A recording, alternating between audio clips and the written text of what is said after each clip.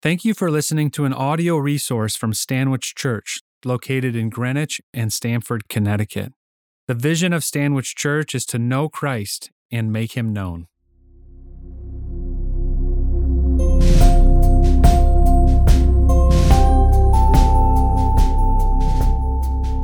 The Old Testament lesson for today is from 1 Kings chapter 3, verses 1 through 15.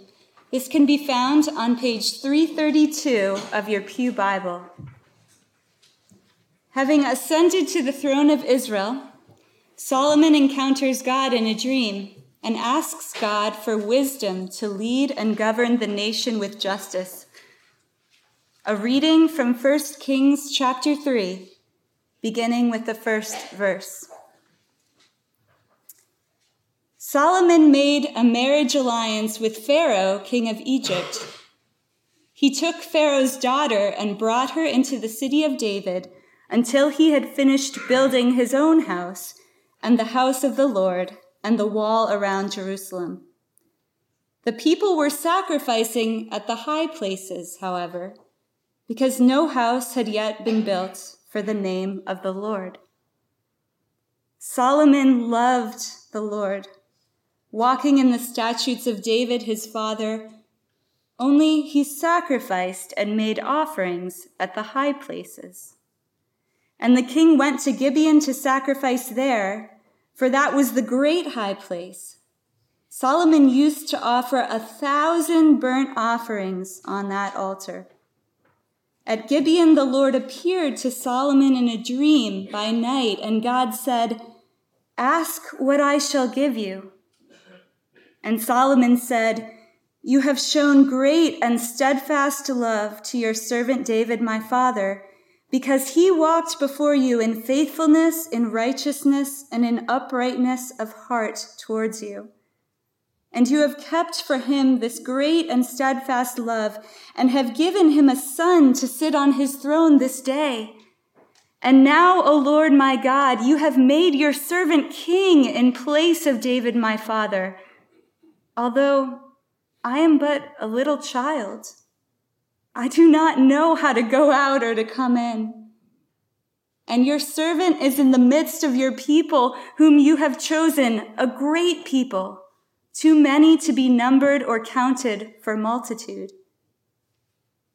Give your servant, therefore, an understanding mind to govern your people, that I may discern between good and evil. For who is able to govern this, your great people?" It pleased the Lord that Solomon had asked this. And God said to him, "Because you have asked this and have not asked for yourself long life or riches or the life of your enemies, but have asked for yourself understanding to discern what is right, behold, I now do according to your word. Behold, I give you a wise and discerning mind, so that none like you has been before you, and none like you shall ever arise after you. I give you also what you have not asked, both riches and honor, so that no other king shall compare with you all your days. And if you walk in my ways, keeping my statutes and my commandments, as your father David walked, then I will lengthen your days." And Solomon awoke, and behold, it was a dream. Then he came to Jerusalem and stood before the ark of the covenant of the Lord, and offered up burnt offerings and peace offerings, and made a feast for all his servants. May God add his blessing to the reading of his holy word. Thanks be to God. Math has never been my strong suit.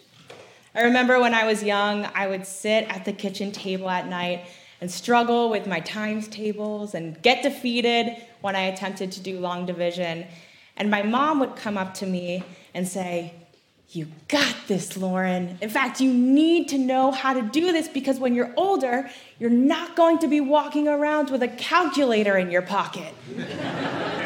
Well, as it turns out, I pretty much always have a calculator in my pocket. And it's not just a calculator. I can connect with anyone, anywhere, at any time. I can get notifications in real time, delivering me news about what's going on in the world. And I have access to look up any answer to any question I have ever had. For instance, the other day after watching Top Gun, naturally, I wanted to know how many movies Tom Cruise has been in, and I was able to get that information in about 15 seconds.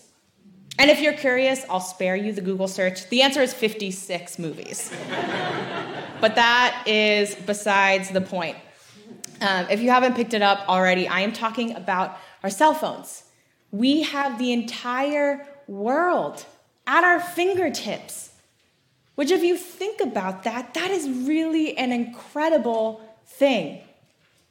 We have access to a plethora of knowledge, and we don't even need to rely on our brains anymore to keep that information, which got me thinking.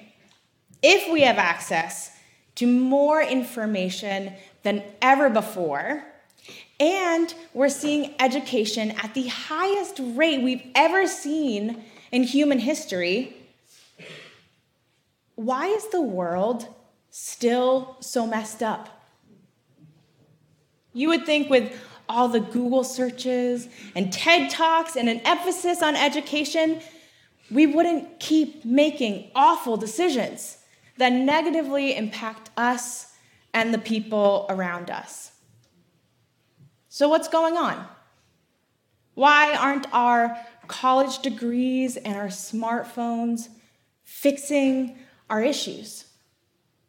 Where is the disconnect? Well, our scripture this morning gives us some insight on a critical missing piece of the puzzle that could be the answer to this question. This morning, we're picking up on our walk through the Bible, and King David has died. And now Solomon, his 10th son, is king over Israel. And listen to how the Bible describes Solomon. Picking up in verse 3, it says, Solomon loved the Lord, walking in the statutes of David, his father. We're going to pause right there because we are off to a great start.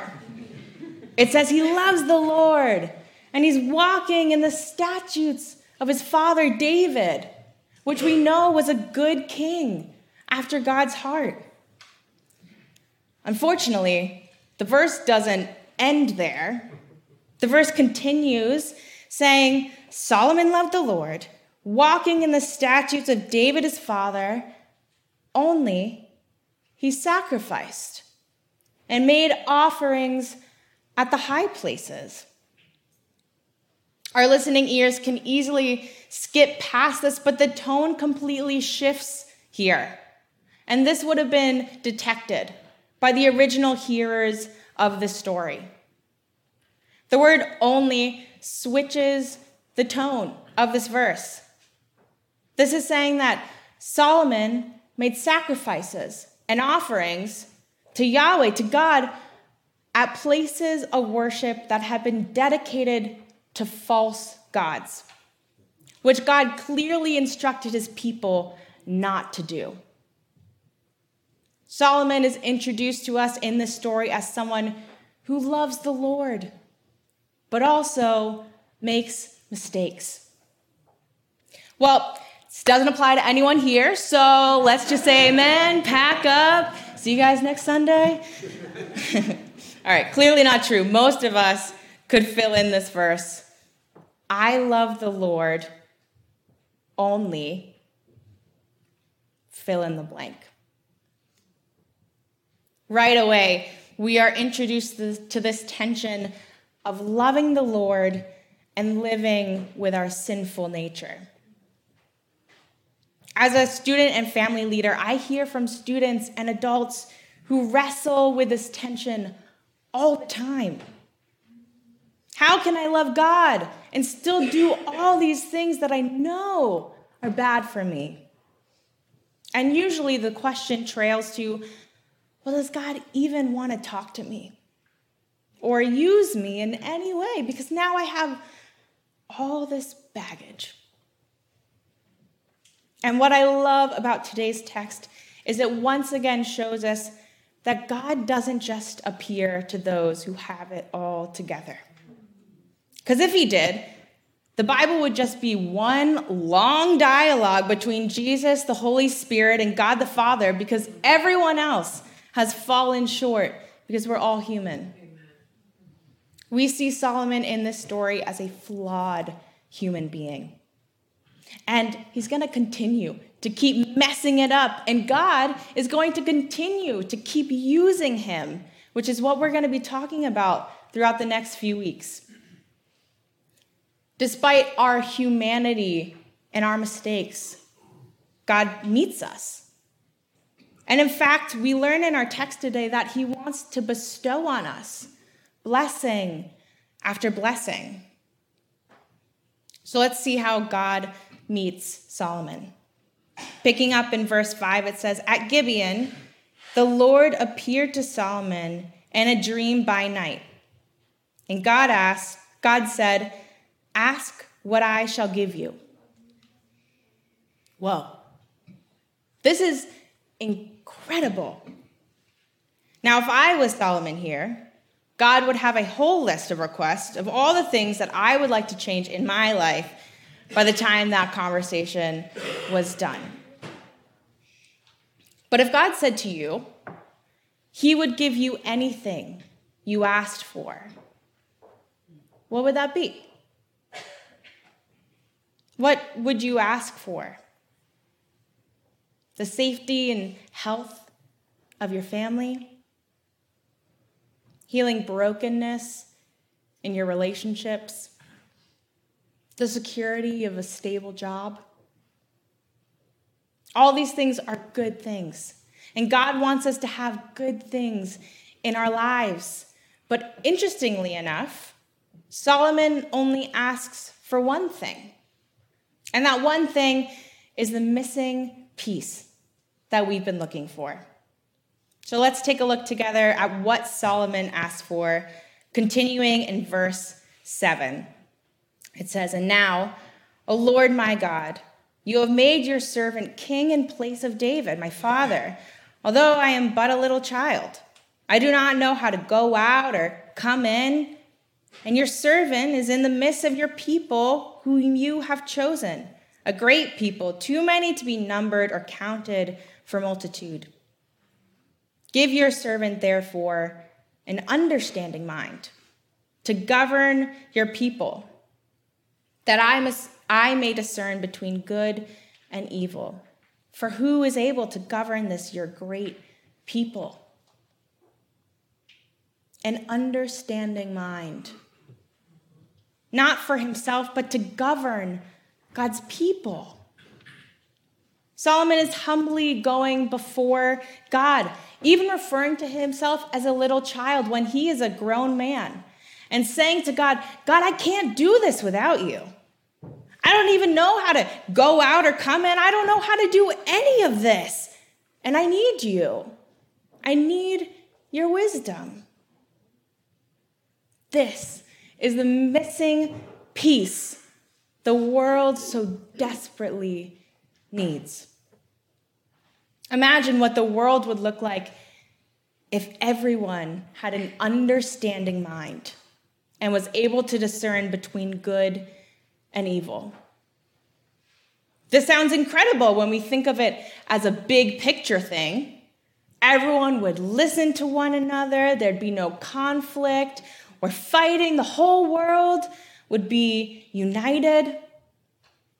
You know, oftentimes when we think of the whole world uniting and having an understanding mind, having wisdom, we think that means that everyone else will finally straighten themselves out.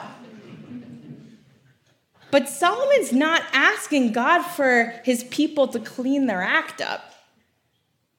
The wisdom that he's asking for, it's not looking out at the world and having the insight to tell everyone else how to behave. It actually starts here with me. The wisdom we are talking about is godly wisdom, not worldly wisdom. And there's a big difference between the two. So what's the difference? Worldly wisdom says to pursue your own personal desires and follow your heart. Well, godly wisdom tells us that the heart is deceitful above all things. Worldly wisdom says that seeing is believing, while godly wisdom tells us in John that blessed are those who have not seen and yet believe. Worldly wisdom tells us to hate those who betray us. Godly wisdom tells us in Matthew to not only love our enemies, but to bless our enemies. Godly wisdom isn't easy. And sometimes it seems like worldly wisdom is way more fun some days. Hating my enemies seems so much easier and honestly some days funner than loving and blessing them. Godly wisdom doesn't look at the world and say, how messed up is this? It looks at our own hearts, our own selves, and acknowledges that we need God's help here. Just like Solomon, we humbly go before God and say, God, I can't do this without you. Godly wisdom requires us to do things that are not considered wise in the earthly sense. Using worldly wisdom, the cross doesn't make sense. God sending his only son to die for us, then to have his name be mocked and to have some of his children turn their back on him, none of us would make that deal. None of us would make that sacrifice. But looking at the cross with godly wisdom, it makes sense that God sent his son to die for us so that we could be with him. No matter what people would say about God or our sinful ways taking us away from him, it was worth it to have a chance to have a relationship with his children, with us. Not only does he want a relationship with us, he wants to bless us with his wisdom and so much more. So let's see together how God responds to Solomon's request for wisdom. Picking up in verse 11, it says, "And God said to him, because you have asked this, and have not asked for yourself long life or riches or the life of your enemies, but have asked for yourself understanding to discern what is right, behold, I now do according to your word. Behold, I give you a wise and discerning mind, so that none like you has been before you, and none like you shall arise after you." God blesses Solomon with wisdom. And the text continues to say that he is blessed with things that he didn't ask for. Riches and honor and the things that worldly wisdom would tell us to ask for. I always think it's funny how God works, and I've seen this in my own life and in the stories you all have told me. When we actively pursue God and his wisdom, we are blessed with more than we could ever imagine. How beautiful is that? That we have a God who, despite our flaws, wants to shower us with good things. While this is a wonderful image of Solomon being blessed by God, I'm aware that most of our stories don't look like Solomon's story. Most of our stories include months and years of praying, asking God for something, and not understanding why he won't give us what we're praying for. You know what we need in situations like that? Godly wisdom. While we don't always understand why our prayers aren't immediately answered, we can pray to God, for God to open up our hearts to hear his voice first, to give us wisdom, to show us something we are not seeing, to drown out what the world tells us to cling on to and cling on to who God is. To understand that we don't have control, that we are so desperately seeking, and that our loving God is in control. Have you been seeking worldly wisdom when you should be seeking godly wisdom? Listen to these words from James. It says, if any of you lacks wisdom, let him ask God, who gives generously to all without reproach, and it will be given to him. God gives us his wisdom generously to all those who ask for it. As we approach our communion table this morning, let's walk up, asking God for wisdom in our situations, in our lives, in our world. Our loving Father, who sacrificed his Son for you and for me, wants to bless you with his wisdom and so much more. Amen.